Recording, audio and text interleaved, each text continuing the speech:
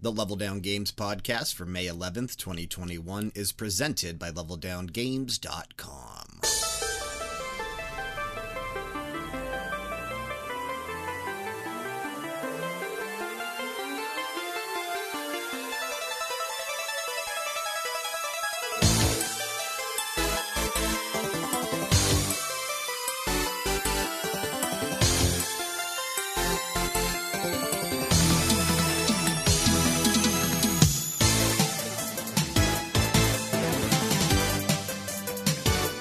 Chopping off fingers and hands, this is the Level Down Games podcast. Welcome home. For the uninitiated, the LDG podcast is a weekly Midnight Society meeting amongst the crew at Level Down Games. I, of course, am your host, Brian, and joining me on the show this evening, host of the Media Files every single Friday, it is Kyle. Welcome. Good evening, Brian. Good evening, Sean. It's nice of you Hello, to be my here for this Level Down Games podcast. And yes, that other voice you just heard, the guy behind the sounds, he is Sean. He's here this week. Blow it out your ass. Dan is unfortunately not here this week. He is sleeping, to my understanding. So I've been there. Yeah, well, we all have been. We all have been. Special shout out to Midnight Playtime and Neon Dan over on Twitter at Neon Dan TV for providing the music to the Level Down Games podcast. Go check him out over on Twitter and hit up his Bandcamp at midnightplaytime.bandcamp.com to listen to more really excellent synthwave vibes. Real quick, as we start out the opening, which still is the sadiness, but never makes sense anymore because not everyone's here every week. But I do want to quickly talk about Resident Evil Village. We're not that far into it yet. I'm a few more hours into it than Kyle, but Kyle, you are only about an hour and a half into it, so we're not talking much Resident Evil Village. We're going to save a majority of our thoughts for it next week on the show, and Kyle, you and I are going to do a spoiler cast on the story. Over on the Media Files. Is that this week? Are we doing that this Friday? No, that'll be in 2 weeks. Okay, there you go. 2 weeks from now, you can check out a brand new episode of the Media Files where we will go into spoiler territory on the story involved because it has been one wild ride so far. But we'll talk about the gameplay and stuff more next week. But Kyle, real quick, what are you thinking on Resident Evil Village about an hour and a half in? Okay, so I mean, kind of an interesting journey for me to get to Resident Evil Village, where I'm a big fan of the early Resident Evil games and then kind of fell out of the series. Recently jumped into 7 and was kind of weary coming into 8, but actually so far, like I said, I'm about an hour and a half in, not super far, but enjoying what I've played so far. It controls really tightly. It is absolutely gorgeous. Holy smokes, is this game pretty. Yeah, and you're also playing on PlayStation 5 as I am, correct? I am, correct. Yeah. I have been blown away by how it looked. My future brother-in-law, Jessica's brother, is playing it on PC and it looks stunning on there as well. I happened to see it the other day.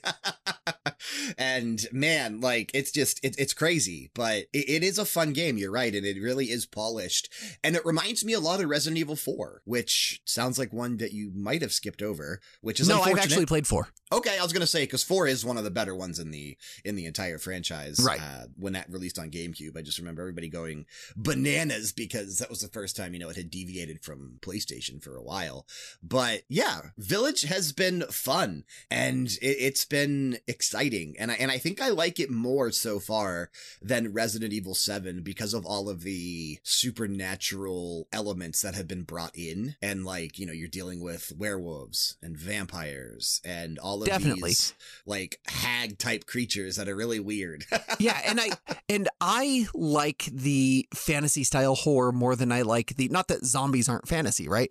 But Resident Evil has always been a series about all types of stuff. Now, zombies always get brought to the forefront of the mind when you think about Resident Evil, but from the very first Resident Evil, there are monsters in Resident Evil that are not just zombies. It's all sorts of stuff. And so this like vast world of horror creatures in the Resident Evil universe has been there from the beginning. And it, like you said, it's really exciting that we're getting kind of more of this more European Gothic fantasy horror brought into it now. Well, if you remember, they talk about it in the story. Resident Evil 7 did take place in Louisiana, and after the events of that, that they packed up and went to this like small little European village. And I think it's Italy. It might be somewhere over there. There's and the reason I say that, they haven't explicitly said it, but at the beginning of the game, there is a food dish that is mentioned, and the dish sounded Italian. That's the only thing that I can think of that it's probably Italian. But Lindsay and I were both kind of watching it, and she's like, "Oh wait, what was that?" And I was like, "Oh, it was like something to something." And I was like, "I think that's Italian." And she's like, "Oh yeah, maybe it is." So maybe Italy, maybe. Yeah, and then after, what happens, I'm not going to go into any spoiler stuff here, but something major happens, and you end up on your own, and you're still wandering around some like decrepit European castle setting area. Like, you're still somewhere in Europe. So a village, if you can believe it. A village, a VII type thing. So, but yeah, we'll have more to say on Resident Evil Village next week. I probably will be done with it by next week, in all honesty. I'll be pretty close, I'm sure. I've been playing through it roughly 2 to 3 hours each day. I'm about 5.5 in right now, and I'm loving You're probably around the halfway point then. Yeah, that's what I think too. That's what I was thinking too. Now it seems to be 10 to 12 and a half is the average playtime for this. 10 if you kind of rush. I didn't play any of the demos. That I had downloaded them, but I never got around to playing them. I didn't play them either, and you know how I love going in blind to things, and so this was one of my blind runs. I'm going in almost outside of the trailers that I've seen for coverage content purposes. I don't know anything else, so I'm really excited as I keep going. And I did message you at one point that I changed my mind, and I do think this game is rather gory, but not nearly as gory as 7. But it does have its gory moments. So. Well, and like I said, 7 initially didn't appeal to me too much at the beginning because it just felt like gore for the sake of gore. I like the horror that gives you dread, not the horror that makes you squeamish. And that's what Resident Evil 7 started out as. I will say, Ethan Winters, his poor hands. Holy cow. It gets worse. I know, but it's just, this guy cannot keep his hands intact. One of them's chopped. He gets a screwdriver through one of them. He gets chopped off. It's sewed back on. It's one thing after another. I don't understand how his limbs continue to operate normally. It's insane. As they should. I mean, getting something chopped off and then just doesn't reattach like that. So. Is there now? I have not played 5 or 6. Those are the 2 that I've not played yet. Those are also 2 of the more like bleh Resident Evils. Yeah, they're very action oriented. Is he in 5? No. Okay. No, I'm pretty sure that he was newly introduced for 7. Okay. Yeah, he should have bionic hands by this point. That would be pretty sweet. He needs them by now. Keeps losing them. It's insane. So how do you say the Lady D's name? What is that? Dimitrescu is how I've been saying it. So the voice actress for that character did a phenomenal job. She did. Because I actually watched some gameplay on YouTube so I could pause it and piss myself and not have a heart attack. Yeah. And I was blown away. Yeah, absolutely incredible. She did a great job. Really Everybody's creepy. Voice acting has been pretty on top notch for Village. It is sad a little bit seeing the 3 satanic sisters, because the voice actress that plays them is the one that passed away before the game released. So that was a little sad seeing, but even still, stellar performance. Like, everything has been really good. And we'll definitely have more to say on Resident Evil Village next week. But I do want to talk Returnal, because it probably is the game that I've put. Is it the game that I put? Yeah, definitely the game that I've put the most time into over the last 7 days. And I'm a little sad that Dan is not here to talk about it with me, though I do think he's only played it the one night where he streamed it on Twitch. I don't know that he's played it anymore since then, and I've been playing it pretty consistently since it came out. I think I just crossed the 16-hour mark earlier today. As I was really trying to get to the 3rd boss before we recorded tonight, so that I had some, because that's pretty much the halfway point. There's, to my understanding, 5 biomes, so I'm assuming 5 bosses, and then maybe something at the end for like a 6th ultimate final boss or something. I don't know exactly. Yeah, it's a safe assumption. I don't even know what the other biomes are yet. Like, I'm actually finding things out as I go, which is kind of cool. But it is so challenging that, of those 16 hours that I've put in, I've died. And it's nice because if you go back into your ship that crashes on the planet every time the game reloads and reloops back into into like, why it's a roguelike or whatever, you can climb back into your ship and see your stats. So I think I have 26 deaths. And I've killed 2 bosses, and I luckily killed the first boss pretty early on. I think it was like the second day that the game was released, and I killed him on my third try, something, either second or third try. And then the second boss was really hard to get to, because after it is a roguelike, so you kill a boss. Luckily, you don't have to kill the boss again to keep going. Like, after you kill the first boss, you don't have to kill the first boss every time. You can then, your objective is to kill the second boss. Oh, that's really nice. Now my objective is to kill the third boss. So it reminds me a lot of, what does that remind me of? Which roguelike was it that allowed you to pick the boss that you were trying to go for? Was that Neon Abyss? Is Neon Abyss. Yeah, it reminds me a lot of that, because you're focusing on like one boss at a time. Sure. Now, however, you still have to start where your pod crash landed on this, decrepit alien planet.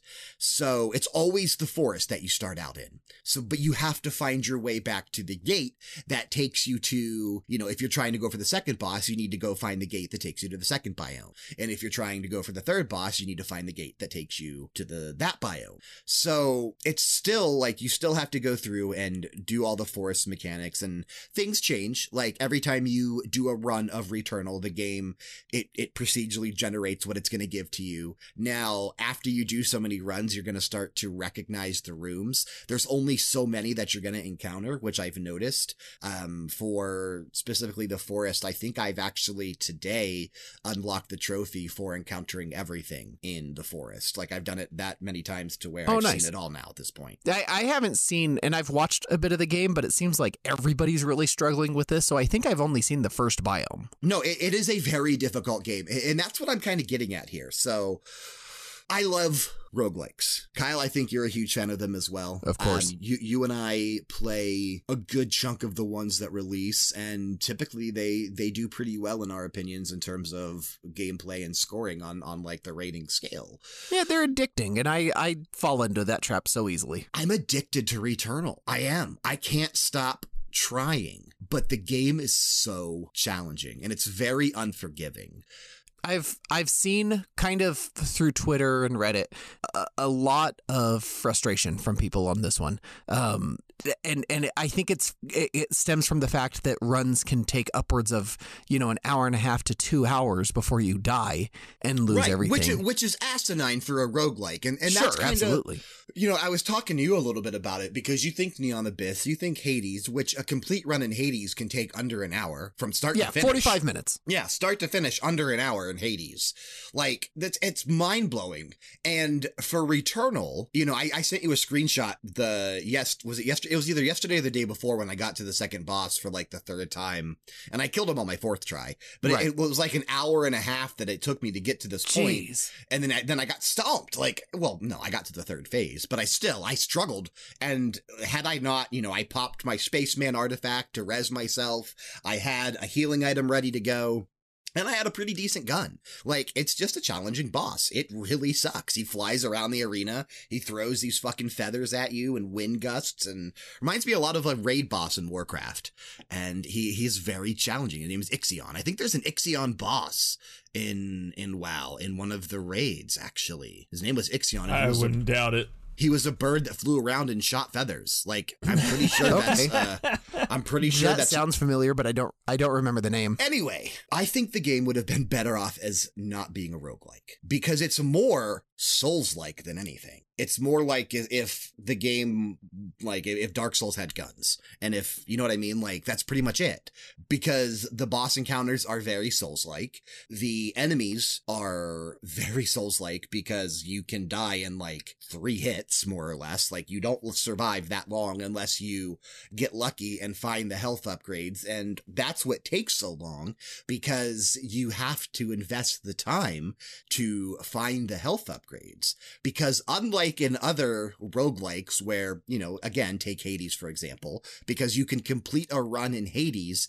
in less than an hour, you said 45 minutes, you get stronger every time you do. Like, you're able to invest your currency that you're finding to unlock Right, you can things get in little your bonuses, bedroom, sure. to get bonuses. Your weapons get stronger. You can do things like that.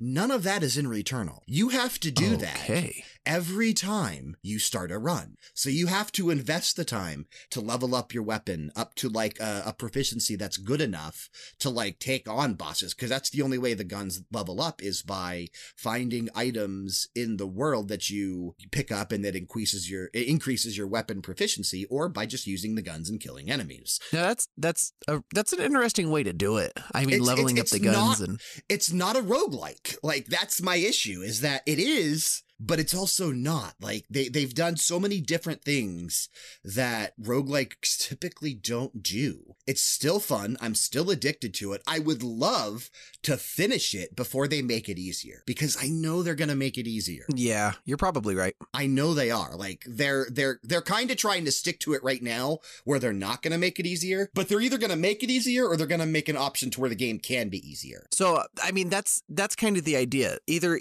they make it easier to kind of appease the crowd a little bit, or double down on this difficulty. And this seems to be a success. A lot of people have been playing Returnal. I love the game, and it's so crazy because, again, Jessica's brother was here the other day. We were hanging out for a few hours. This was the first time that he had seen the PlayStation 5. He hasn't been lucky enough to get his hands on one yet, so he was checking out mine because it's upstairs in the living room right now, since we have the house to ourselves. Pretty easy to get one. I got one on release day. Not a big deal, but well, I mean, I did too. I pre-ordered it, but the Xbox Series X, I'm still fucking trying. Pretty easy. But he wanted to check out the controller and stuff, and he was like, have you played Returnal? Because I've been really looking at that, and it's been making me want a PS5. And I was like, man, this game I have 24 deaths in? Well, yeah, that's what I was like. I mean, like, I have it. You could try it out. And he did. He jumped into it and was playing it, and he was like, man, this is awesome.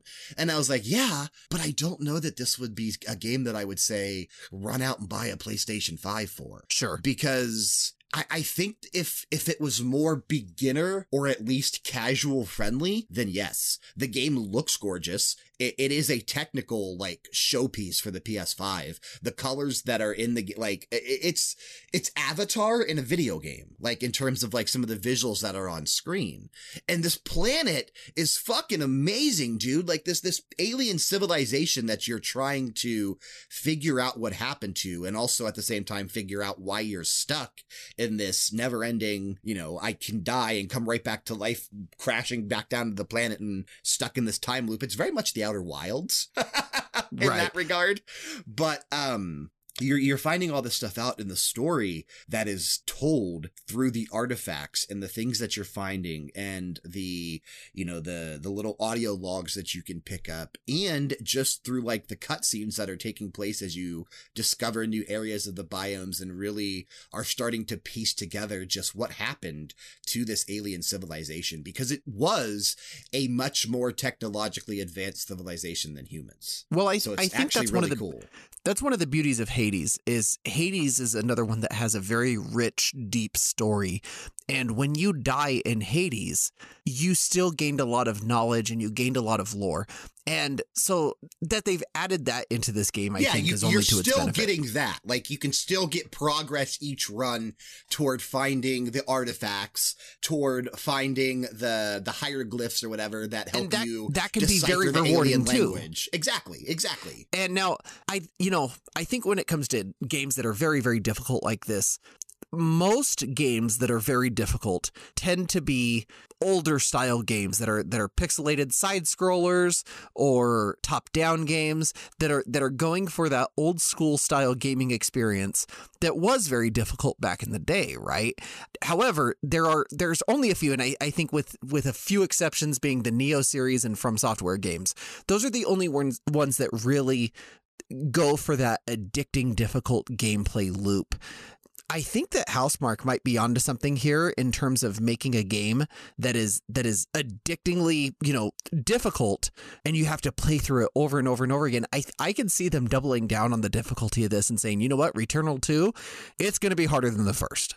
You know what I think they should add, though, if they choose to do that? And we keep going back to Hades, but it is one of the more recent successful roguelikes. 10 out of 10, beautiful game. Hades had a god mode where every time you died, the game would make you stronger if you were really struggling. Oh, sure. Yeah. They could just add something like that to where, you know, if you really wanted to get through the game just to see the lore and stuff, and you really didn't care about the addicting, challenging gameplay, and you just wanted to breeze through, just tick on god mode. And it's not gonna make you breeze through, but every time you die, you would gain a little bit more whatever. You know what I mean? Like, it would just make you stronger every time you respawned. Now, I mean, From Software games don't do that. They don't, but From Software games aren't putting you back to the beginning every time you die. I guess that's true, too. Yeah. They put you back to the latest bonfire that you went to, or, if you killed a boss or whatever, they'll put you back in the boss room or something like that. But once you progress to a certain point in Dark Souls or Bloodborne or Neo, it doesn't kick you all the way back to the starting position. If it did, I don't think they'd be nearly as popular. Yeah, probably not. Now, again, I'm a big fan of difficult games. Me too. From Software games, not my style. And I love them. From Software games are usually my games of the year, the years that they come out. I didn't think Sekiro was Game of the Year. A lot of people did. It won officially at the Game Awards, but I did think it was at least top 5 that year. I do think that this one's probably much more up my alley than a From Software game is, though, just kind of the gameplay loop and the style of it. You need to play this game. It is right up your alley. And like I said, I've got a lot to play right now. This is something, thankfully, PlayStation games frequently and quickly go on sale. It's something that I'll probably pick up for $45 or $50 over the summer once I see it go down a little bit. Maybe around Halloween. Yeah, even still. I mean, at that point. Because, and that would be a good time to jump in, because this game does have some horror-based tones and undertones, because it is, this abandoned alien planet, and you do hear the screams off in the distance as you're playing. And because of the story that's going on, and your character is stuck in this endless time loop, it almost makes you wonder, like, if you're hearing the screams of other versions of herself. And she even mentions that once as well. It's really freaking cool, dude. It's so cool. You need to definitely play this game. But you're not playing it. You are, however, playing New Pokemon Snap. Yep, the most important game that came out that day. New Pokemon Snap. What else? Was that the same day as Returnal? Yeah, Returnal and New Pokemon Snap were the same day. I've definitely put more time into Returnal. Hey, Sean, you're still here. So I've actually put a lot of time into New Pokemon Snap so far. Big fan of the original Pokemon Snap. I remember an entire summer that I lost to that game, just diving into it, which is crazy because it's like a 3-hour game. But like 11 or 12-year-old me was involved and like taking the best pictures possible. Just loved it. Restarted it multiple times. And this, Nintendo has managed to capture the calm kind of scenic gameplay of the original and expand upon it so much. There's more areas, there's more Pokemon, there's more interactions, there's more things that you can do as the photographer, and you just have the ability to really lose yourself in making this cart go through the same level multiple times and trying to get just a different picture, like a little bit better picture, because you're like, oh my gosh, I just need a few more points on this level and I can level up the level again. You get these new research levels in each area that you go into, and every research level that you increase, the Pokemon behave differently in that area, or a new Pokemon may show up. And then, you level up so much, and then you can go to that same area at night.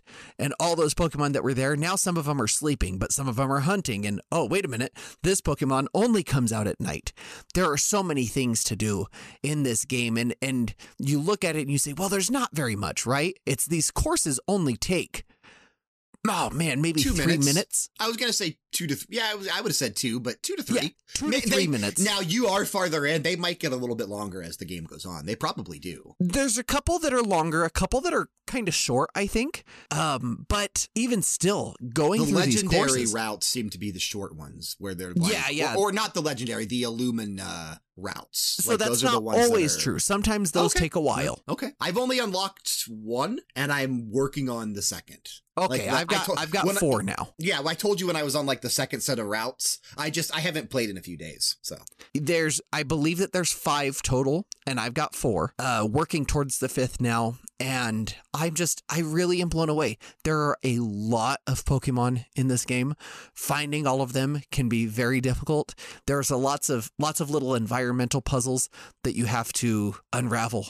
You'll go through a course and you'll see, your scanner will pop up and says, scan this spot, and you'll look at it. It says, I think there's a Pokemon hidden in the dirt right here. So you start chucking apples at it, or you play a song, or you scan it. You're trying to do something to make the Pokemon pop out of the dirt, but the cart just keeps moving. So you get about 3.5 seconds to try all these things before the cart moves on. And then you got to turn around and you got to start snapping pictures of other Pokemon, because you're going to miss those ones if you don't. And I've passed a number of things that I say, I know there's something there, just not how to get it yet. I'll revisit it later. We'll figure it out then, because there's plenty of other things that I can do in the meantime. I believe that the original Pokemon Snap had 60 some odd Pokemon in it to capture photographs of. And this one, I'm well over the 150 mark so far, approaching 200, I believe. And I have no idea what the total number is. I will say that so far, I have not photographed any legendary Pokemon, and I know that there are some here. That was the there's big at reveal, least kind of. One in every route. I'm sorry, not every route. There's at least one in every set of routes, I guess. Is You know? there? See, I think that's a lie though, bro, because you already got Senor Pinsir. Okay, that's the other thing that I should speak about, is that there is a photo mode. Oh, obviously, I mean, the whole game is photo mode, I guess. But some of the pictures you can take, you can go into the editor and you can add props and frames and bubbles and all filters. And putting mustaches and hats on Pinsir has been such a joy for me. I've been playing this with my 6-year-old sitting next to me, and it's honestly been a very special time of gaming in my life, between It Takes Two with Lindsay and now new Pokemon Snap with my son. He's a Pokemon fanatic, and he's got this little encyclopedia, and he sits next to me, and whenever we see a new Pokemon to take a picture of, he searches for it in his encyclopedia, and he goes, Dad, maybe you should do this, maybe he'd like that, and we'll go try it again. We'll go see if his idea works. And I have to tell you, he has been right more than once. He's kind of got a feel for it. And I think that's the beauty of the game, is these puzzles sometimes are simple, sometimes are difficult, but anybody for the most part can figure some of these out. And it's just been a lot of fun. No frustration, just a lot of fun. There's 10 legendary Pokemon. 10 legendary? Yeah. Holy smokes. Okay. I mean, without any spoilers, that first Illumina Pokemon's not a legendary Pokemon, is it? No. Okay, so I have seen 0 of them, I believe. Oh, maybe 1. Ooh. There's one literally in the first route, Holy cow. but I'm not going to tell you what it is. I don't believe I've seen any. Holy And smokes. That's the only one that I looked at, because I clicked on the route because I was fairly confident there was one in that route, and there is. Have you seen it? No. Okay. But now I know where it is. Oh, hell. Oh, hell. Because I just looked. I mean, but even still, 10 legendaries. Yeah, There's I 10 don't think. legendary I Pokemon think in the game. maybe I have seen 1. Holy smokes! I mean, that's amazing. I think that's totally fantastic. That I'm nearing the end of the story of this game, as far as I can tell. And you can kind of tell as you're wrapping up what the game has to offer in terms of story content, and I am. But I think it's totally incredible that I'm kind of nearing that limit and have yet to find a single of the 10 legendaries that are in there. I think that's totally wonderful. I know that there are other Pokemon that I have yet to find that I know are there, because it's like hinting that they're there. It's like, hey, what about this guy over here? You know what I mean? And I just can't figure out how to get them to appear for the camera. So it's so exciting. I can't wait to see those. I've also only played this in the presence of my son, because he's having such a blast. I couldn't bear it to play without him. And so I'm going to keep going with it. Like I said, nearing the end of the campaign, but I think the shelf life of this is going to go much further. There are 214 Pokemon in the game. Okay.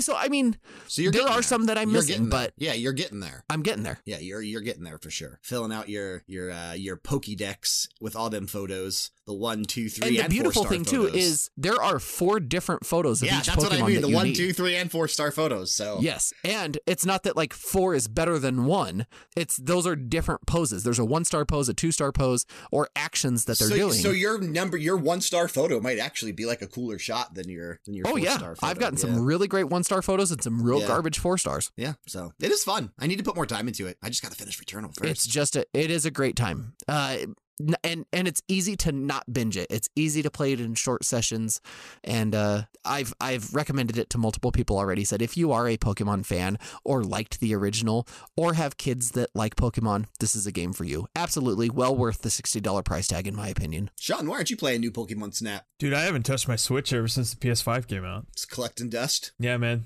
It's just sitting there waiting Sad. for me to touch it again. Well, what's going to make you start touching the Switch again? Breath of the Wild 2? You still got a ways to go for that. I don't know, New dude. Pokemon Snap. It's tough. I don't know Mario if there Golf is a game next out month? there that can make Mario Golf next month? Freak. me... Yes. I don't even know if I'm going to get Mario Golf right away. Man. I'm just that a-hole on the podcast that just has nothing great to add, which is why I just sit in the back and literally play sound play codes. sounds. So if we had if we had an actual studio, Kyle and I would be like, in front of the camera sitting there. Sean would be tucked away behind In the booth. curtain somewhere in a literally booth that you'd never see. And he's just sitting back there pushing buttons. That's right. Dude, you nailed it on the head, man. That's it. In there shirtless, probably sipping on something and eating a piece of pizza, playing sounds. Gotcha, bitch. No, you're actually usually unwrapping wrappers. It's usually candy or something that you're digging into when we're Yeah, man, I recording. got that sweet tooth. You know what I'm talking about? Did either of you download Wreckfest? Free to download? If I you are downloaded a it. I've not played it at PlayStation all. Plus member. I haven't played this game in about 2 years. I played it initially when it was in early access on Steam. And there was a decent amount of content then, and I was pretty into it. Like, I like Demolition Derby style games. That's why I was so excited for Destruction All-Stars, because it had that potential, and it didn't do that well, I guess. Although I did see that Season 1 recently started in that game, if anyone's still playing it. But Wreckfest is designed around like small Midwestern county tracks and fairs, more or less. And you're in these like, it has all these different things like lawnmower racing and couch racing and school bus racing and all of these weird different things that they do pretty much all over. But I know specifically here in the Midwest because I live right down the street from a track that does shit just like this. That's like awesome. The Barberton Speedway, I mean, they now generally they do more like regular indie racing type stuff, but at least once or twice a year they do all that stupid shit where they bring out the demolition derby stuff and not necessarily like the T-Rex that comes in and crushes cars, but dumb stuff like that. And you'll also see courses in Wreckfest that are just local dirt tracks and that kind of stuff where people just go and do things. So you're not seeing these professional tracks and it's not these professional things at all.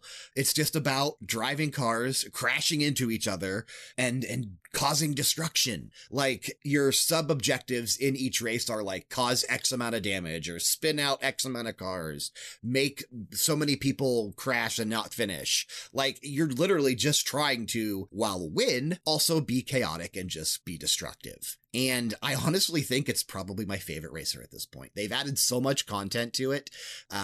They've really polished this game off. It's taking advantage of the DualSense controller, the haptic feedback, the actual like adaptive triggers. It's actually utilizing it pretty well for a racing game. And it's just fun. I keep just going back to it for at least an hour or so every day.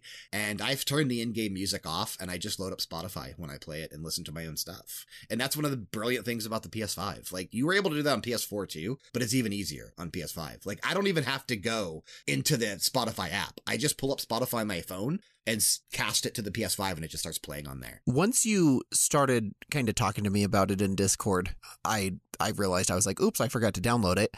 Went and downloaded it, and I mean, it's definitely a game I'm going to jump into. It really does look like a blast. I remember growing up, a friend of mine and I on Saturday nights would go down to the Destruction Derby at the Las Vegas Speedway, and that was the kind of thing we did for some time, was just go watch all these old cars pummel the crap out of each other until only one would run. That was a lot of fun to watch, But this one looks like pretty chaotic, but also pretty darn fun. Yeah, it's absolutely fun. So I definitely recommend it. While it is free, make sure you tag it, so that way, even if you don't have, if you don't have a PS5 yet, or if you don't have whatever, like, you can still play it when you pick one up, because if you're a PlayStation Plus member, you definitely want to take advantage of this. It's a great game that they give away for free this month. Definitely recommend it. Like I said, the amount of content that's been added since it was in early access a few years ago, it's pretty staggering. I haven't even played it online yet. I've just been doing the campaign, and I'm halfway done. So. Nice. Yeah, but I will get to that multiplayer, because I didn't realize there was a campaign. Yeah, there's a very, very long campaign. It's 4 different, divisions, I guess, and then within each division are different events, I guess, and an event might be taking part in an actual Destruction Derby, or an event might be doing an actual banger race, which is just Destruction Derby cars racing around on a dirt track or an actual tarmac track or whatever, and you're just causing chaos but still trying to, finish the race.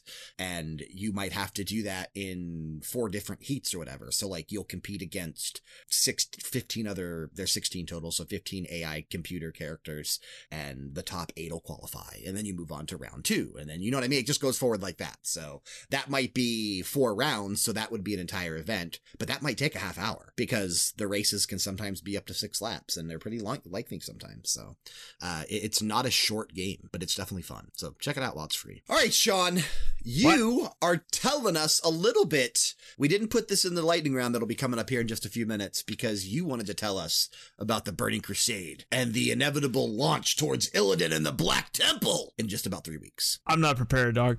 So here's the deal with me. I don't know if I want to be an Aldor or a Scryer, and I wanted your guys' input on it. What were because you the back last in the time I day? played the BC, I was a Scryer, but I wasn't exactly really good at playing the game. So I wanted to see what's the benefit here, because I'm kind of, There's no benefit. It's just different, vendors, right? Or something like that. There's no, or maybe different something, but, it doesn't really affect too much. I was Aldor back in the day. Yeah, I picked Scryers because I was, kind of down with the Blood Elves when they came out. Mm-hmm. Scryers was always more Horde-oriented, and Aldor was more Alliance-oriented. All right, cool. That's pretty much where I'm at right now, is I'm a Night Elf Priest now. I'm a Man of the Cloth. So you might want to go Aldor. Yeah, that's what I was thinking. Maybe I just, jump to the other side, Yeah. Kyle, what are you going to be doing? Go across the aisle. I honestly don't care about Eldor or Scryer at all. You're not going to pick one? You're going to stay neutral? I mean, probably. The leveling experience I've done quite a few times, so I'll probably try to get a character to 70 and keep a character at 49 for PvP. Okay, you know how I play, but wow, that's it. I can dig it. I don't know how often I will be jumping in. The Burning Crusade is still right up there, number 1 and 2 with Wrath of the Lich King in terms of my favorite expansions. I don't know how often I will play, but I definitely will play the day it releases, and probably June for a 1st, few days right? after that. June 1st, yes. I think it's at 3 my time. No, 6 my time. 6 my time, 3 your time, or something like that. That's right. And yeah, I gotta get off of work early that day, son. I'm pretty sure, June 1st is a Tuesday. A Tuesday. I'll definitely It's jump kind of in. sad that it happens right after Memorial Day weekend. Couldn't we plan that out a little better, guys? Couldn't it have been May 25th? Yeah, something like that. So are they doing because I know they initially announced that you would be able to level up your Draenei and Blood Elves before the game. Is that currently ongoing or no? Yeah, it's 2 weeks beforehand. It's the pre-expansion patch. So starting on the 18th. I believe so. I need to confirm that. I'm looking through. Yeah, pre-patch 18th. Yep. There you go. Yeah, so I'm not going to really do a shaman or a Draenei. I'm just going to work on my priest, because, I don't want to be out there denying the light or anything like that. But now, are you going to be playing this with the same guy that you've been playing Classic with? Yeah, his name's Mitch, and he's a stud, and he's got a ton of cool characters, and he's in a guild, and So I'm gonna actually try to level up and then maybe like one night a week play with him and possibly do a raid or something. Oh wow! So look that's at you. kind of where I'm at. Maybe even stepping your foot into Karazhan or something like that. I'm trying. I'm really sad I could not get leveled up in time to raid any like MC or BWL or AQ or anything like that. But maybe I can raid in BC, which is fine with me. I mean, if you've played WoW Retail and you're worth anything, you've gone back with like your level 80 or whatever and destroyed Onyxia and Molten Core and all that BS. And hundreds of times. yeah, so it's like one of those deals where you're like, well, I can always go experience that content in Classic, as far as going into retail and seeing like what it's like to be in those zones. But I want to have the raid experience. I've never had it. So it would be nice. And I mean, healers are always needed, so I just, I figured I could sneak right in there, a little get right in. Sneak right in the back door. Just that's the way I like to do it, baby. Woo! Oh, man. Just a couple more weeks and we'll be storming the castle of the Black Temple, so that should be fun. Hey, man, I'm terrified of that raid. I've heard horror stories about the Black Temple. A lot of the raids in the Burning Crusade are kind of challenging. Serpent Shrine Cavern was not easy. Tempest Keep? Tempest Keep was quite challenging. Now, Gruul's Lair, that seems like that's pretty okay. Magtheridon and Gruul's Lair are the two entries before Karazhan, and those are pretty easy. Yeah, those are pretty easy. And Karazhan is not challenging. It's difficult, but I mean... Well, the chess match sucks, right? Sure, a lot of it sucks, but you'll be able to get through it. Okay. Most people can. Maybe not you, Sean. Looks like Lady Luck just gave you the finger. Something like that. But we got to get rid of this. We got to get rid of it for the news. So hit me with the lightning round, Sean Waltman style. Let's go. Can't wait.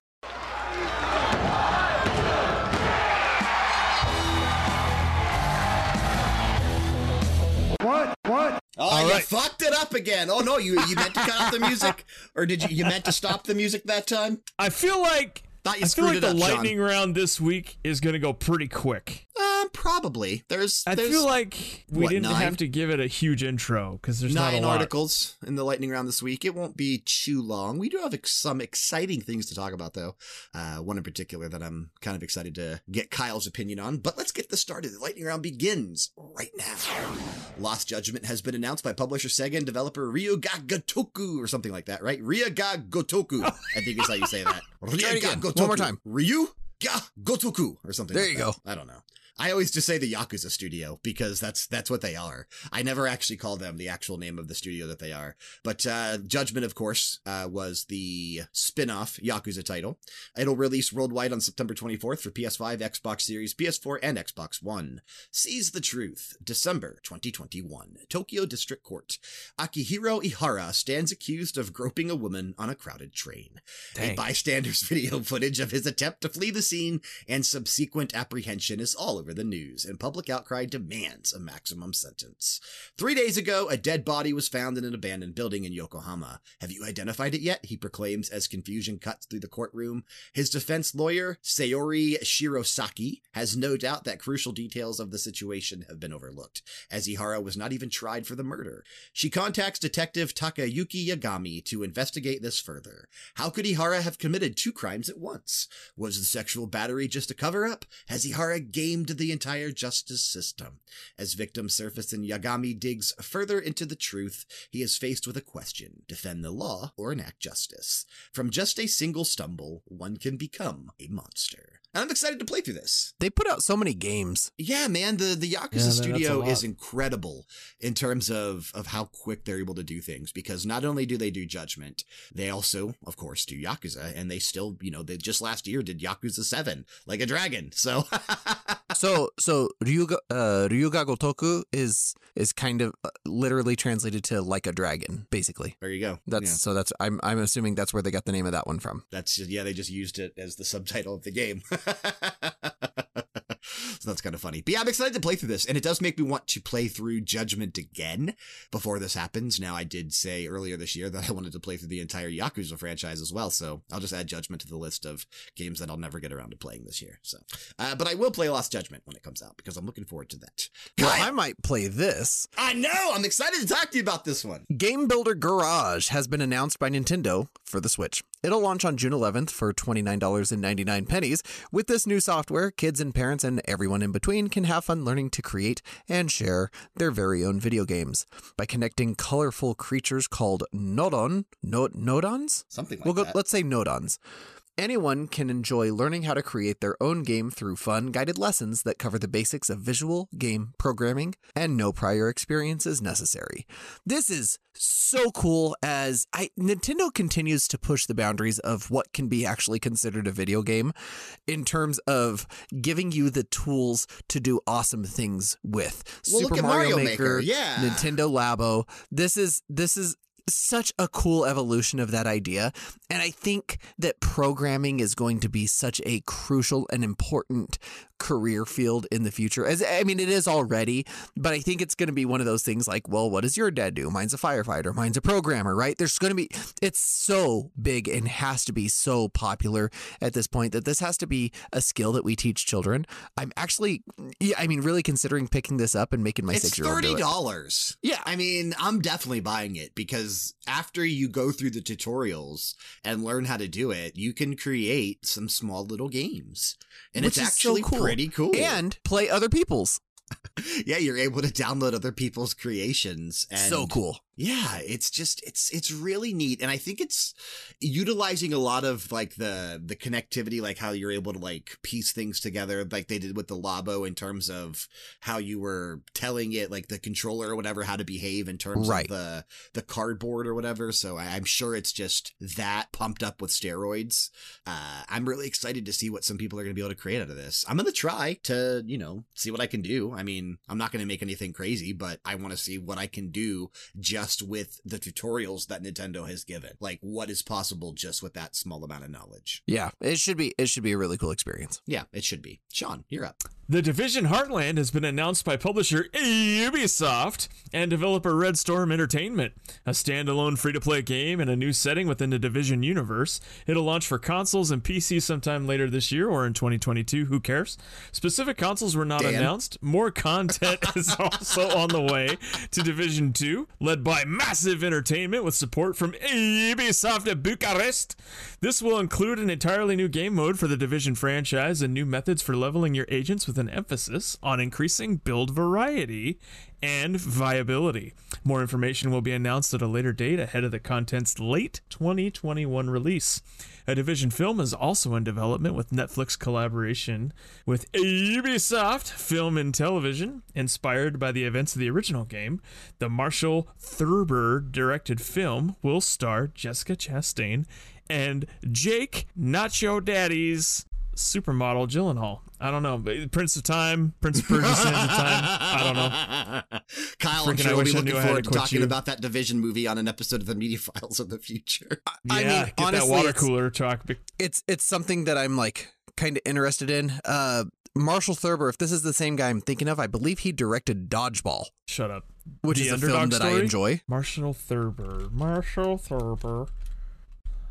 Okay, Marshall Thurber. But Jessica Chastain and Jake Gyllenhaal, what a cast. Both of them are wildly talented. So now I could give two shits about any of the games that were announced here, the content. Like, I'm not going to play the Division Heartland, and I'm sure none of us are. Maybe, like I said, Dan might. Well, then again, though, that's that's consoles and PC. Okay. But because they are doing something mobile as well. And I was going to say, if it's mobile, then Dan's probably not going to play it. But this is coming to consoles and PC. Well, so. I think that the Division has kind of a really neat story that could lend itself well to a film.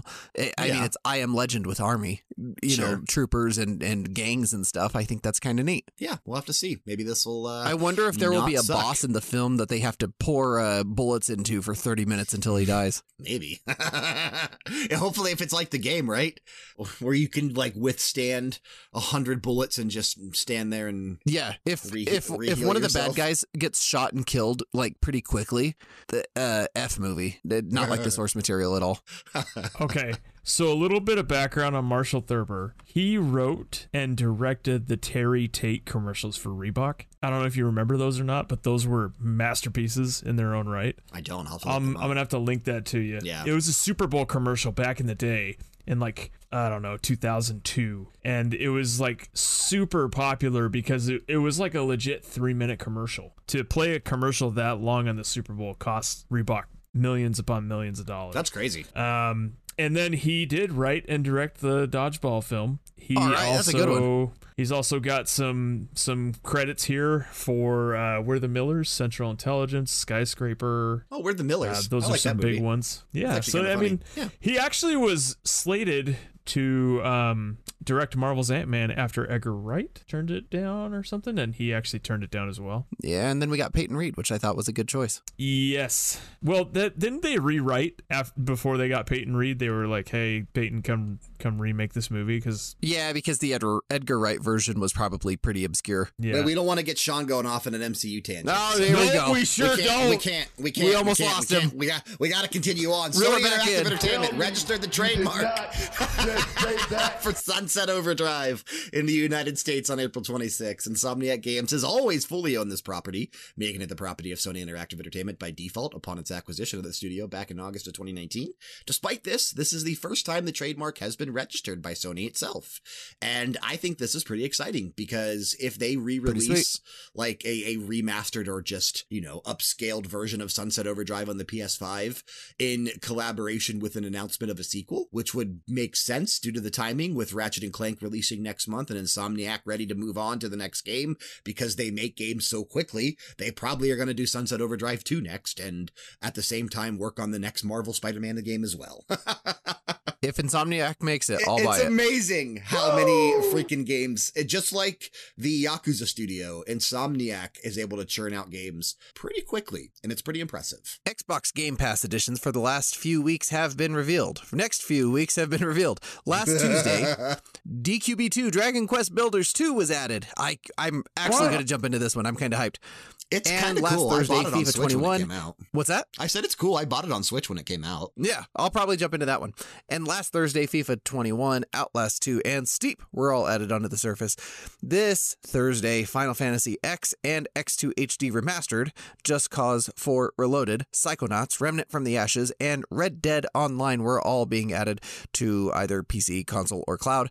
I think DQB2 being the one that I'm kind of most excited to try out. Yeah, that was exciting. You suck. Red Dead Online. I mean, even though it was $5, that's still a pretty cool thing to throw on there. Super cool. Just if nobody had it. So Sean, I think, is still waiting to play it. So yeah, man, where you boys at? well, now we can play on Game Pass, Sean. Freaking Hank McCluskey's just still waiting around for you guys. You bought the wrong system, Sean. He's going to come for you. We're going to play on Game Pass, and you're sitting over there on PS5. Can't we do Might be cross. I don't know. Probably. Yeah, cross dress. Probably. Speaking of PlayStation, Cross-dress. Speaking of cross-dressing. PlayStation now has added Neo, Jump Force, and Streets of Rage 4 as part of its May lineup. I didn't no know one that. cares. Yeah, not bad. Neo's a good game, dude. We just were talking about it earlier when So we were is talking Streets about of Rage Returnal. 4. Yeah, Streets of Rage 4 is good too. Now, Jump Force that's the fighting game, right? I think Yeah, so. it was think like so. the Frank the picked mix that or up. whatever. And was like not a huge fan of it, if I'm remembering correctly. Isn't it like an amalgamation of different fighting game characters? I think so. Well, it's also like anime studios, like One Piece and Dragon Ball and a few others. That checks out. Yeah. Spike Chunsoft has announced 3D action RPG Made in Abyss Binary Star Falling into Darkness for PS4, Nintendo Switch, and PC. It'll launch both physically and digitally in North America, Europe, and Japan in 2022. In the 3D action RPG Made in Abyss Binary Star Falling into Darkness, which is a very long title, the player descends into the world of the Abyss and grows through their experience in its depths. The player can relive the experience of the anime in a story mode, as well as explore an original story supervised by the series author, Akihito Tsukushi. Fans are sure to enjoy the dark fantasy elements that remain true to the unique flavor of the original work. Many characters from Made in Abyss appear as well, and event scenes are fully voiced by the cast from the anime. This one looks actually pretty cool in motion, so I typically like action RPGs. I don't know anything about the property itself. I'm not familiar with the anime, but when it releases, I'll probably check it out just because it's an RPG. Especially if it's $15. Well, it'll probably be 60. Well, maybe 50. Electronic Arts has acquired Canada-based studio and Super Mega Baseball franchise developer Metalhead Software. As part of the acquisition, Electronic Arts' Arts, that sounds, I don't like that in my mouth. Electronic Arts' EA Sports brand and Metal Hair Software are teaming up to grow the Super Mega Baseball franchise into something that nobody will play because it will be full of microtransactions and poorly developed sequels. That's what I'm scared of. Yeah. Blow it out your ass. Honestly, that it's, I remember how much you absolutely loved this game. I actually love liked it. For it being a baseball game, dude. I liked it too. And the third Super Mega Baseball was so much fun. I It was a great probably time. clocked over 50 hours. I don't know exactly. I'd have to go back and look on Steam, but I clocked quite a few hours into this game. And I remember I was doing several different seasons and, because it's all just made up players and made up teams. Like, it's just for fun. But the game is so well done. And it reminded me a lot of like the throwback NES, like Bad News Baseball and weird stuff like that. RBI Baseball back on the NES. So such a cool game. And I really am scared of what EA is going to do to it now. Man, we'll see. I'm sure we're going to have Super Mega Baseball 4 next year now, so we'll have to see how it is. yeah, we're using the same assets. Probably. Buy a team for money. We'll This see. bumps me out. I'll be honest. Well, Mass Effect is Friday, so we'll see. I mean, that looks good. I'm excited to play that again. Talk John, about close us out. excitement. Close us out, John. Excite E3 us. 2021 has added Bandai Namco Entertainment, Binge.com, Devious Eye Entertainment, Freedom Games, Gearbox Software, Sega, Square Enix, Turtle Beach, Verizon, and Xseed Games to its list of exhibitors. Didn't exciting. Bandai Namco like 2 weeks ago say they weren't going, or was that somebody else? I think that was somebody else. Yeah, I don't think That that was Bandai Namco. Brian. No, That's not going. I'm not going either. Even though it's a digital event, I'm actually technically going. But that is exciting. Well, we do know that Square Enix probably is going to have some things to say in regards to some sequels for some games coming up. So hopefully that'll be, an exciting series to watch. I'm going to need Final Fantasy 16 to be announced. 16 for this year? I was going to say it's already been announced, but for I'm this gonna year need some it's help. not happening. But maybe we'll get a trailer. Maybe we'll get a new trailer. I'd like to see what were we just talking about? That was Kingdom Hearts. The next thing for Kingdom Hearts might be popping up. We'll see. We were just talking about that, 2 weeks ago when I talked about Melody Memory? Yeah. So we'll see. But that was the lightning round. That's the end of the lightning round. That was 9 things. Konami said they're not going. Konami, that's who it was. Konami. Oh, yes, Konami. This is Kyle, and one day you can be too. Every Friday, I host what is soon to be your favorite podcast, The Media Files. Me and one of my best friends talk about pop culture happenings so that you don't look like an uncultured swine during those boring water cooler conversations. Laughs are shared, tears are cried, and sometimes we have really interesting special guests that you might be familiar with. Download The Media Files wherever you download podcasts, and remember, be kind, be honest, and we'll see you later. That music right there means it's time for the new release roulette. But before we get to the games that we're going to talk about on the show today, we do have to go over the results for last week. We talked about 3 games. We had Dan and Sean last week. Distant Kingdoms, I guessed it would come in at a 73, and Almighty Kill Your Gods, I guessed it would come in at a 71. I did say that I didn't think those would get enough reviews, and that did happen. They didn't get any because they're not on OpenCritic. So they might have gotten some, but I mean, there's no aggregate because it's not an OpenCritic, so I'm not going to go out there and search for all the individually, independently posted reviews and try to sum them up. That's not what I'm going to do. So we're going to focus on Resident Evil Village. I guessed it would come in at an 88. Dan put all 30 on it being dead on. Sean, you went 30 for it going under. 99 reviews and 84 is the top critic average. So Sean, Fuck that shit! You were correct. Oh, what? Okay, never mind. You stupid idiot. Yeah, baby. You win, Sean. You had 60 points this week. You get to pick the game. Congratulations, Well, Sean. congratulations, Sean. You're the Big Bad Booty Doo champion of Level Down Games, and you get to pick the game of the week. And an exciting good. week it's going to be. We're going to talk about 4 games releasing this week, technically 5, because one of these is 2 games in one for the most part. Well, one of these is actually 3 games in one, so. Game number 1, coming on Monday to PC, PS5, Xbox Series, PS4, and Xbox One. It is Hood, Outlaws and Legends. Faced with a merciless, unchecked state, rebels and rogues battle to claim their place among legends. To win influence with an oppressed people, rival gangs compete in daring heists to hit the wealthy where it hurts. Folk hero or gold-hungry outlaw, only the best will escape with hard-earned riches. 2 teams of 4 players compete to execute the perfect heist in medieval environments patrolled by deadly AI guards. With the unique skills and mystical abilities of each character, moving in stealth to steal treasures unseen or dominating through loud and brutal combat, blood will be spilled, riches will be stolen, and legends will be reborn. Kyle, didn't you have this one not high, but somewhat high on Thunderdome? Yeah, it was in my top 10 for sure. Semi-high. I've actually been watching a couple people play this on Twitch. Some people have gotten access to it already. Yeah, it's an early access for a handful of people. And there's a chance I pick it up. I don't know that I It's only $30 will, but so again, only $30. yeah, there's a chance that I actually pick this one up and play it with a couple buddies because this one looks like a lot of fun, actually. If I had a dedicated group that I was going to play with for at least a couple days, I might pick it up. But I have no this interest is a in game it you other play than with that. friends. Yeah, well, you can't play it single player. So this is a game you can only play with other people. And that kind of puts me off a little bit because I know that I probably won't have a dedicated group to ever play this with, or just, people that I care to play this with. So I'll probably not jump into it. Game number 2, coming on Thursday to PC, Getsu Fumaden, Undying Moon. It has been 1,000 years since the first leader of the Getsu clan defeated the demon lord Ryo Kotsuki, driving demons back into hell and restoring order to the world. I think I'm saying that right. But when Ryo Kotsuki abruptly returns and all hell breaks loose, it falls onto a new hero to rise against the threat. Getsu Fumaden Undying Moon combines intense roguelite hack-and-slash action with a stunning dark fantasy world brought to life through the stroke of traditional Japanese art. And this is Konami. Remember, we just talked about this game getting announced a few weeks ago, so I am actually really looking forward to playing through this. I hope it ends up being good. I don't know that it will. I can't believe Konami's making video games again. I know. I hope this ends up being good. Game number 3 is technically 2 games. We're talking about the Famicom Detective Club games. There's, what is there? There's The Missing Heir and The Girl Who Stands Behind or something like that. Let me see here. I have it somewhere here. Famicom, yeah, The Missing Heir and The Girl. So yeah, that was actually correct. This is the description for one of them, I think because one of them takes place in a village and one of them takes place in a high school. That's the differences. Hunt for clues, talk to suspects, and explore the Japanese countryside after tragedy strikes the wealthy Arashiro family, or Ayashiro family, right? Ayashiro. Yeah, family. Ayashiro. Ayashiro family.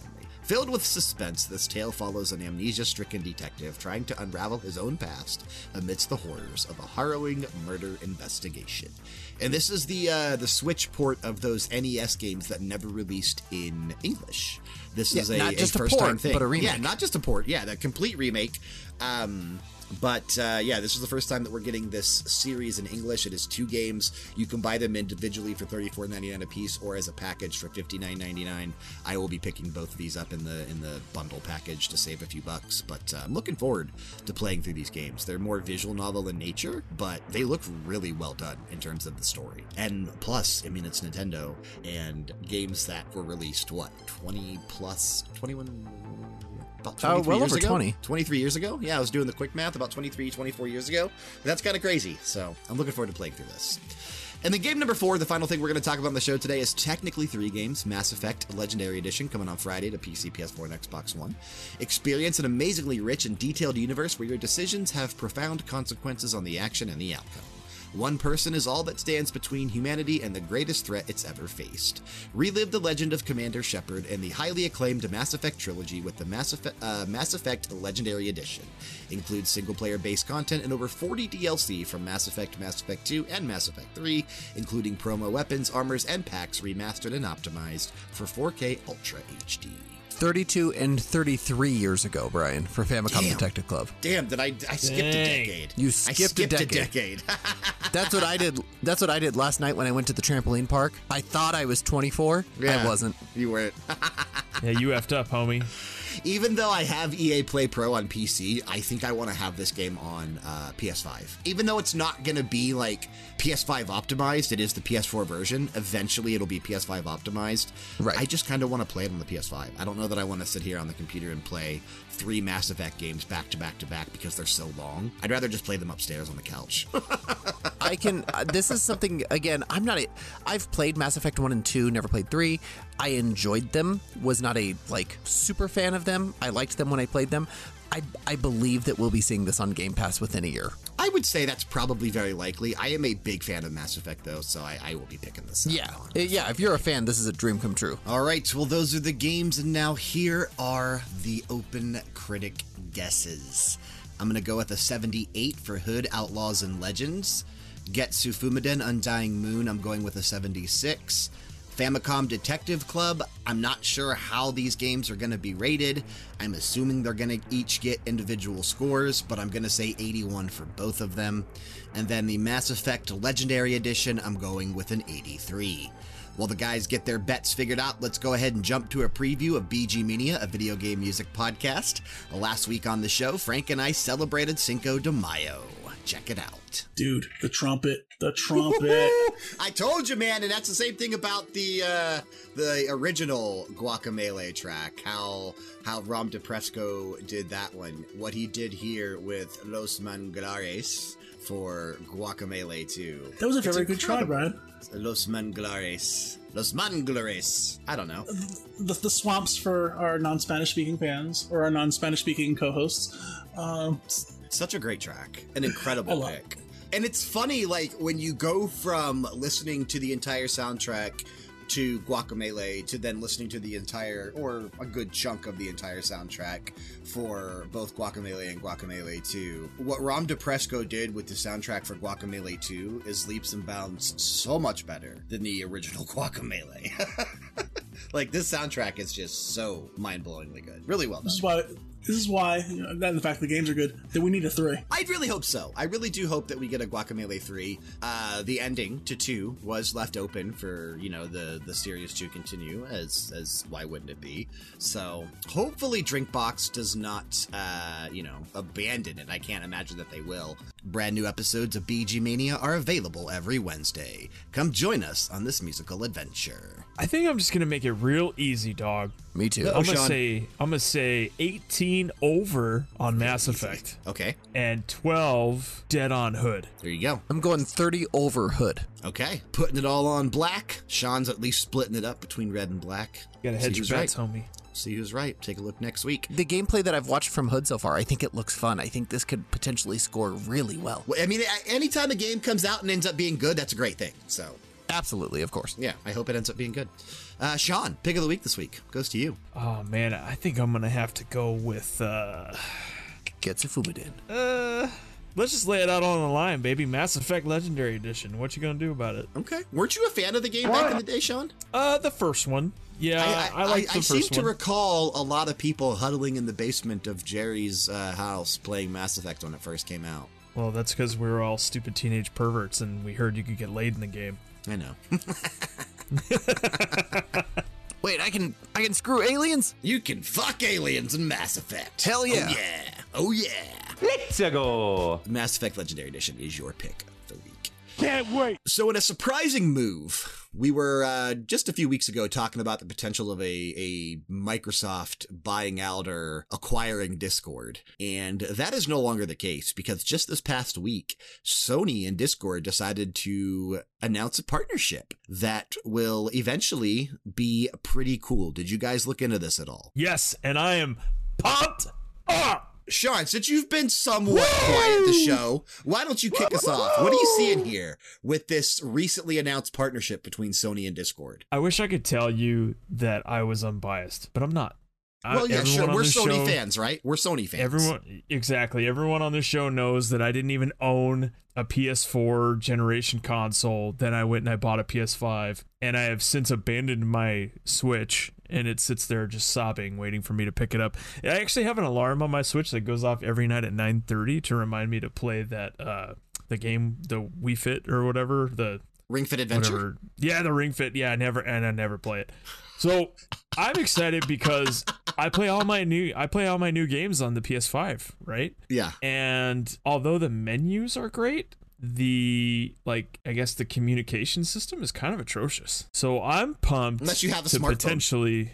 I do have a smartphone, but I like to use the Pulse 3D Do you not headset. have a phone? And I would Oh, love. I thought you were still talking about the Switch. I'm sorry. Oh no! I'm sorry. I'm talking about PS5 now. Okay, well, the I PS5 would love to it's a be little able bit better to than the hook up Switch. on Discord with people while I play my PS5 because that's how all of you guys like to talk when you play games. You don't like to stream and talk through the PS5 party chat. So Hardly that would be ever. cool to have both, you know? Yeah, hardly ever. Whenever we play multiplayer together, we usually, I will link up through Discord, and even if I'm playing on PS4 or PS5 or whatever, Switch, when I've played a few multiplayer games on there, Discord's just it's a much easier voice chat app than anything else that's currently really available. good. If you go across PC, smartphone, I mean, the quality is amazing. I have conversations with people on Discord all the time from my phone, and it's totally no issues whatsoever. So if you can translate that over to the system, that would be fantastic. And it just goes to show the people at Discord believe in this too, because they turned down an opportunity to be completely bought out by Microsoft, and now they're partnering with Sony, which means that they think that this could really take them places, and it's worth more than $12 billion, which is incredible, which only means good things for us as gamers, right? I think it's important to remember, too, that when the deal with Microsoft fell through, it wasn't like they left Microsoft's office and went down to Sony's and said, hey, we just, dropped out of a deal with them. What do you guys think? These are two deals that were happening simultaneously. They had one guy in Microsoft's office, one guy in Sony's office, and they were weighing both options seriously. But I think you really nailed it there, Sean, in saying that how much was Microsoft going to buy it for? $12 billion. What an ungodly amount of money.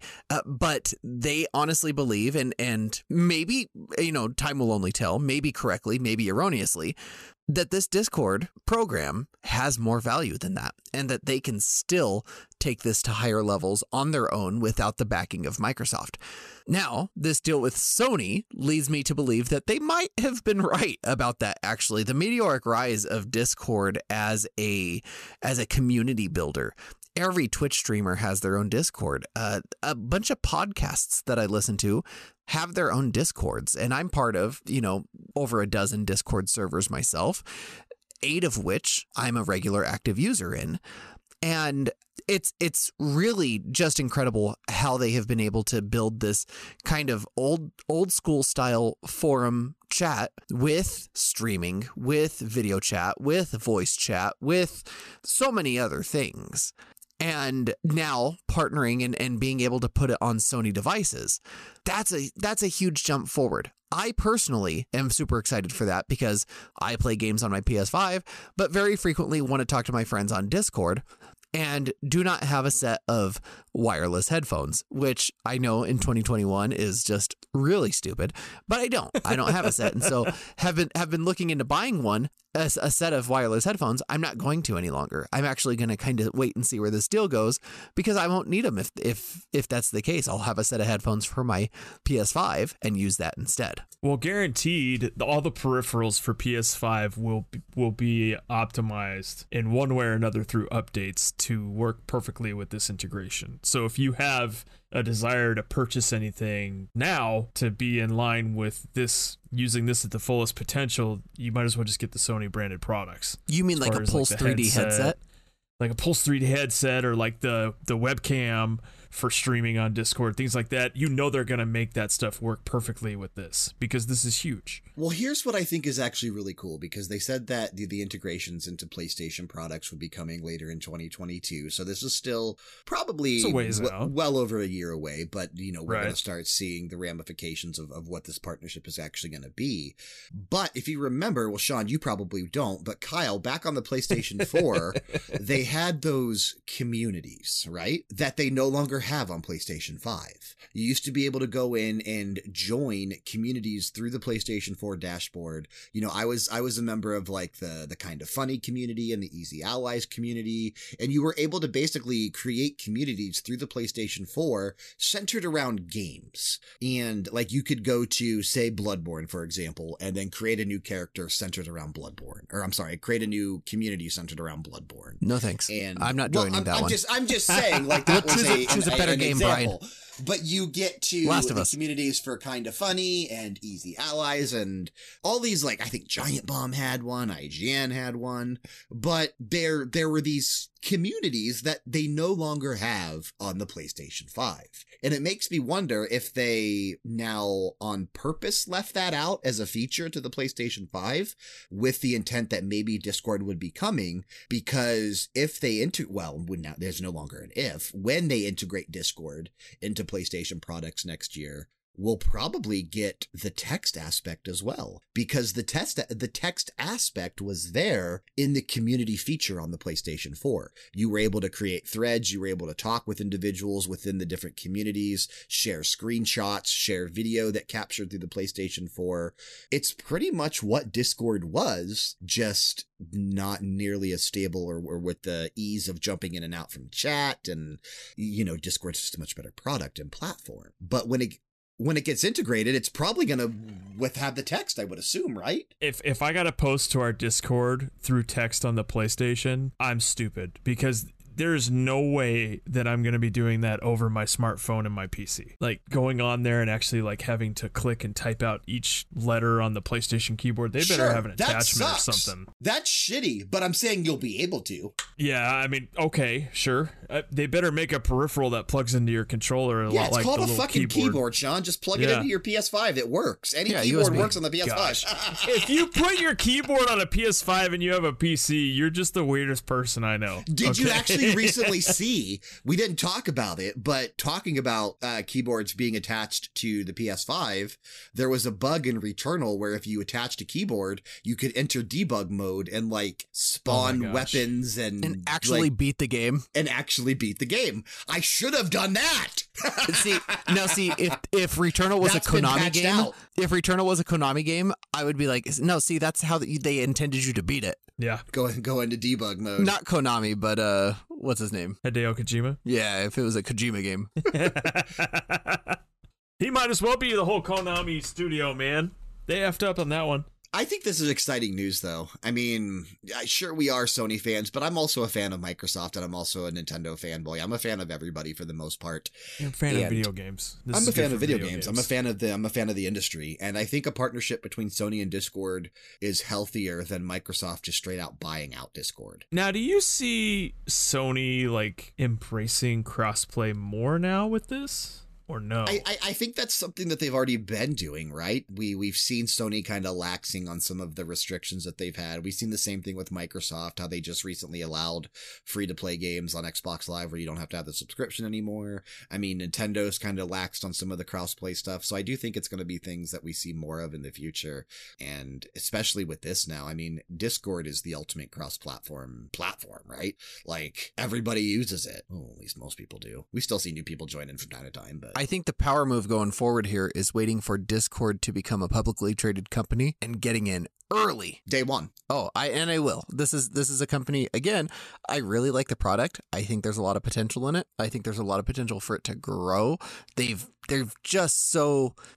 put out such a great product and continue to update it and make it better. I do think that this is something that, you know, if and when they become publicly traded, I will put a little cash into. Should have put some in a Doge, man. You know, every day I tell myself, why didn't I buy it yesterday? I say the same thing.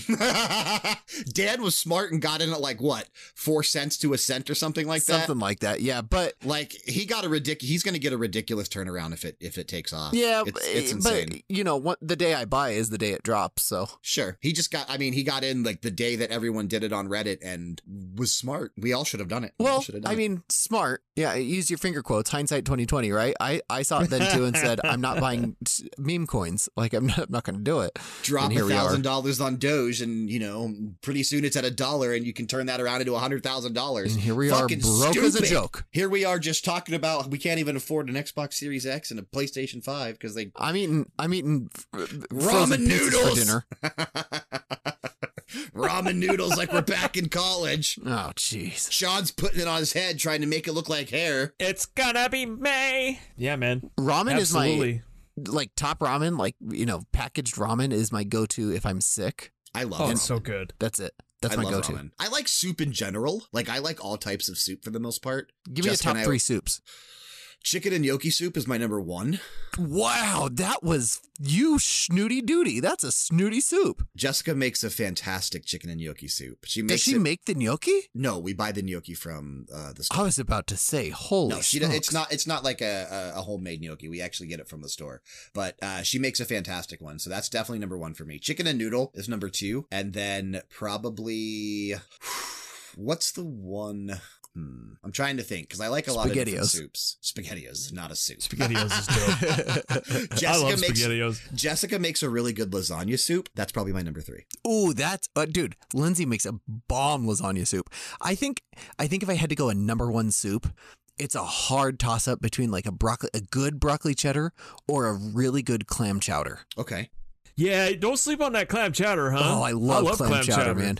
I used New to England? like I used to like French onion soup, but I'm not too much of a fan of it anymore. You I know, sort I of lost feel the taste you of there. it. I sort of lost the taste for French onion soup. I still like the taste of the broth, but that's pretty much it. I had legit French onion soup by like a French chef, and top 20 food experiences in my life. Like incredible, just how amazing it was. What's your favorite? It was really soup, Sean? salty. Does stew count as a soup? I don't know that Maybe? stew's a soup. Or else it would just be I'd called say soup? yes, probably. I guess it's a loose form of a soup. Also, I do want to point out that If we're including stew, I love beef stew. So also beef if we're stew. pointing out like different types of I kind of put like Asian centric like noodle soups and those types of soups Oh, yeah, in a yeah, different yeah. category. So like You're hot right. sour soups, egg drops, tom kha kais, like things like Like that. udon, stuff like that. Yeah, that's in a different It's all category. separate. I'm talking Yeah.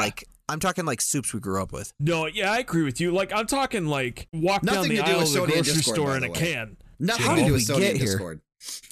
You asked me what my favorite soups were.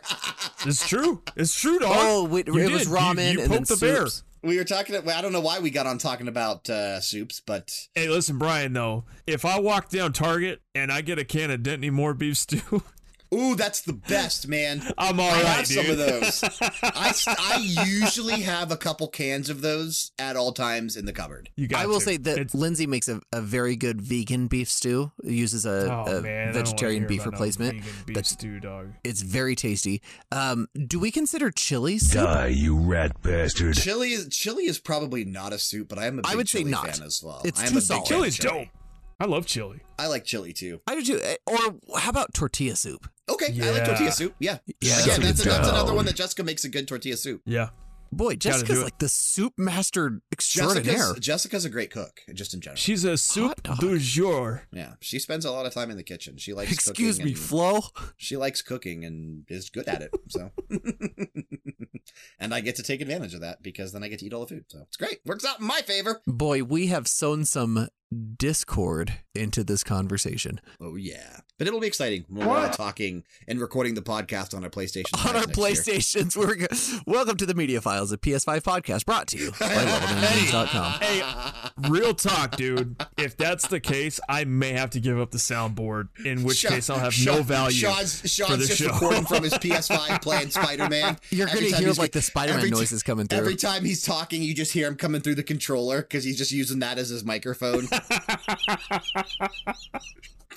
I got a headset, man. Why you gotta play me like that? Yeah, remember the month-long search for the Pulse 3D? I know. Hey, Dude, and now speaking you of the go to Pulse the 3D. store and there's 3 sitting there just waiting because nobody else wants one. Resident Evil Village has made me want a Pulse 3D headset. I'm just loving it with my HyperX, dude. Like, just having that headset and then enabling the virtual surround sound for the headphones that you can do in the game. Yikes. It's amazing. I do.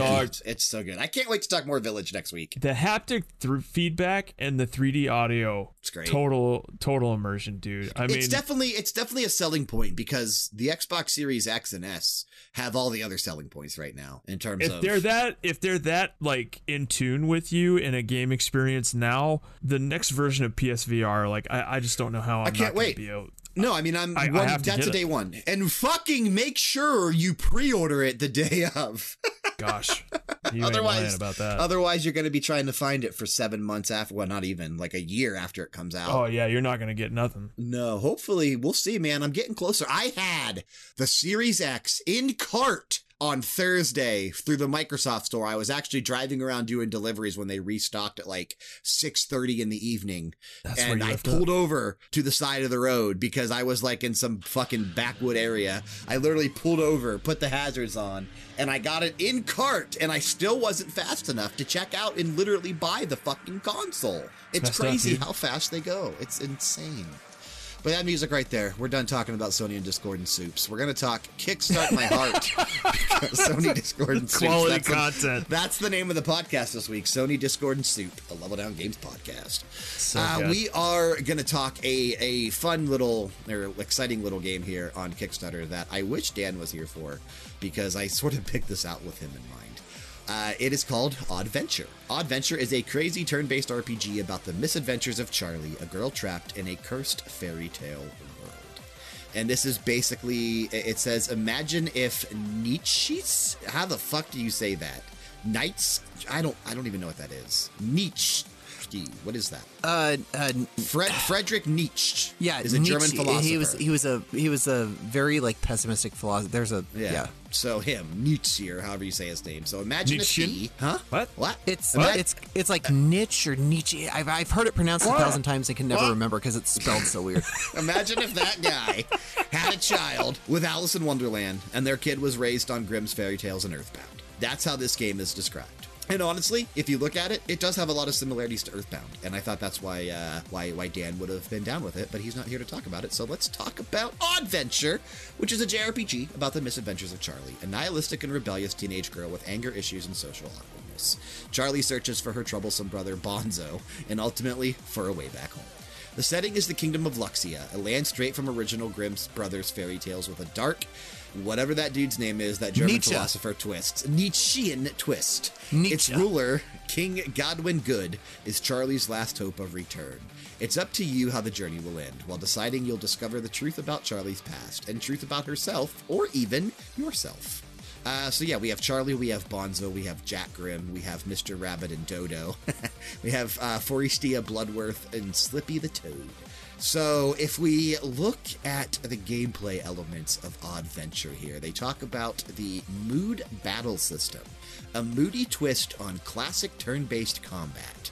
It says you can make the enemies run away crying or spare them and get a present. Every battle can be ended in different ways, but be aware of the consequences.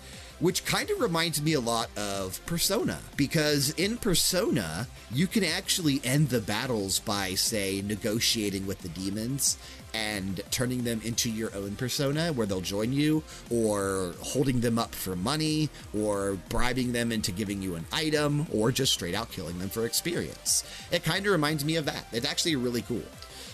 It says you can make choices. Every decision matters. It's up to you how the story plays out and which of several endings you will receive.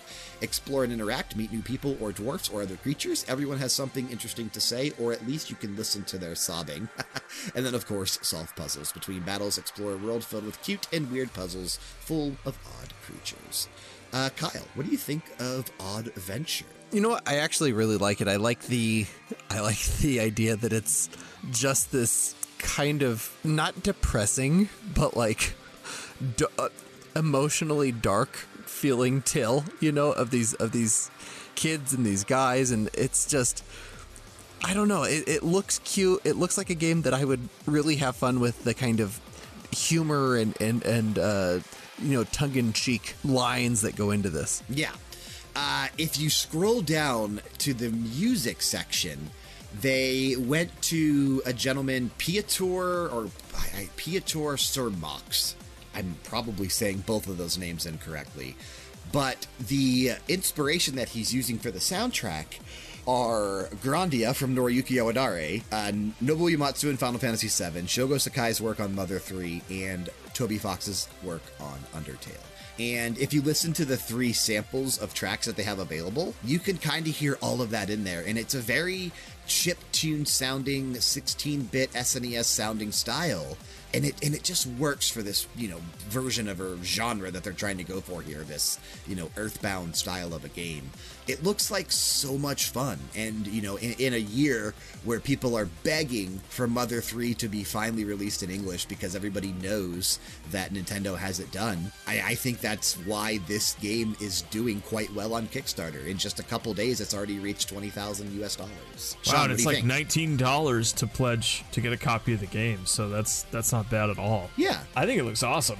I love the traditional, RPG elements that the game has, but the combat is true turn-based. Right. That's the part that appeals to me, is it's more about your choices in combat than just, getting through a fight, which I think is funny, because a lot of the stuff, we're talking about, a happy song that literally hurts the enemy and lowers its mood or something and does damage to it. It's just kind of silly, stupid combat. I think the point of the game is that it's not taking itself seriously. Right. Well, so that's Earthbound was the same me. way. Earthbound was this, it never really took itself that seriously if you go back and play through Earthbound, which it's totally Dan weird. was just doing this past Thursday. He brought back Throwback Thursday. Throwback Thursday, was playing through Earthbound. So I really wish he was here to talk about this one. I think he would be in love with Odd Venture. If we look at the actual other tiers, because you can pledge about $2 to just, get your name in the credits. Like Sean said, at $19 gets you a digital copy of the game on Steam or Switch when it's done.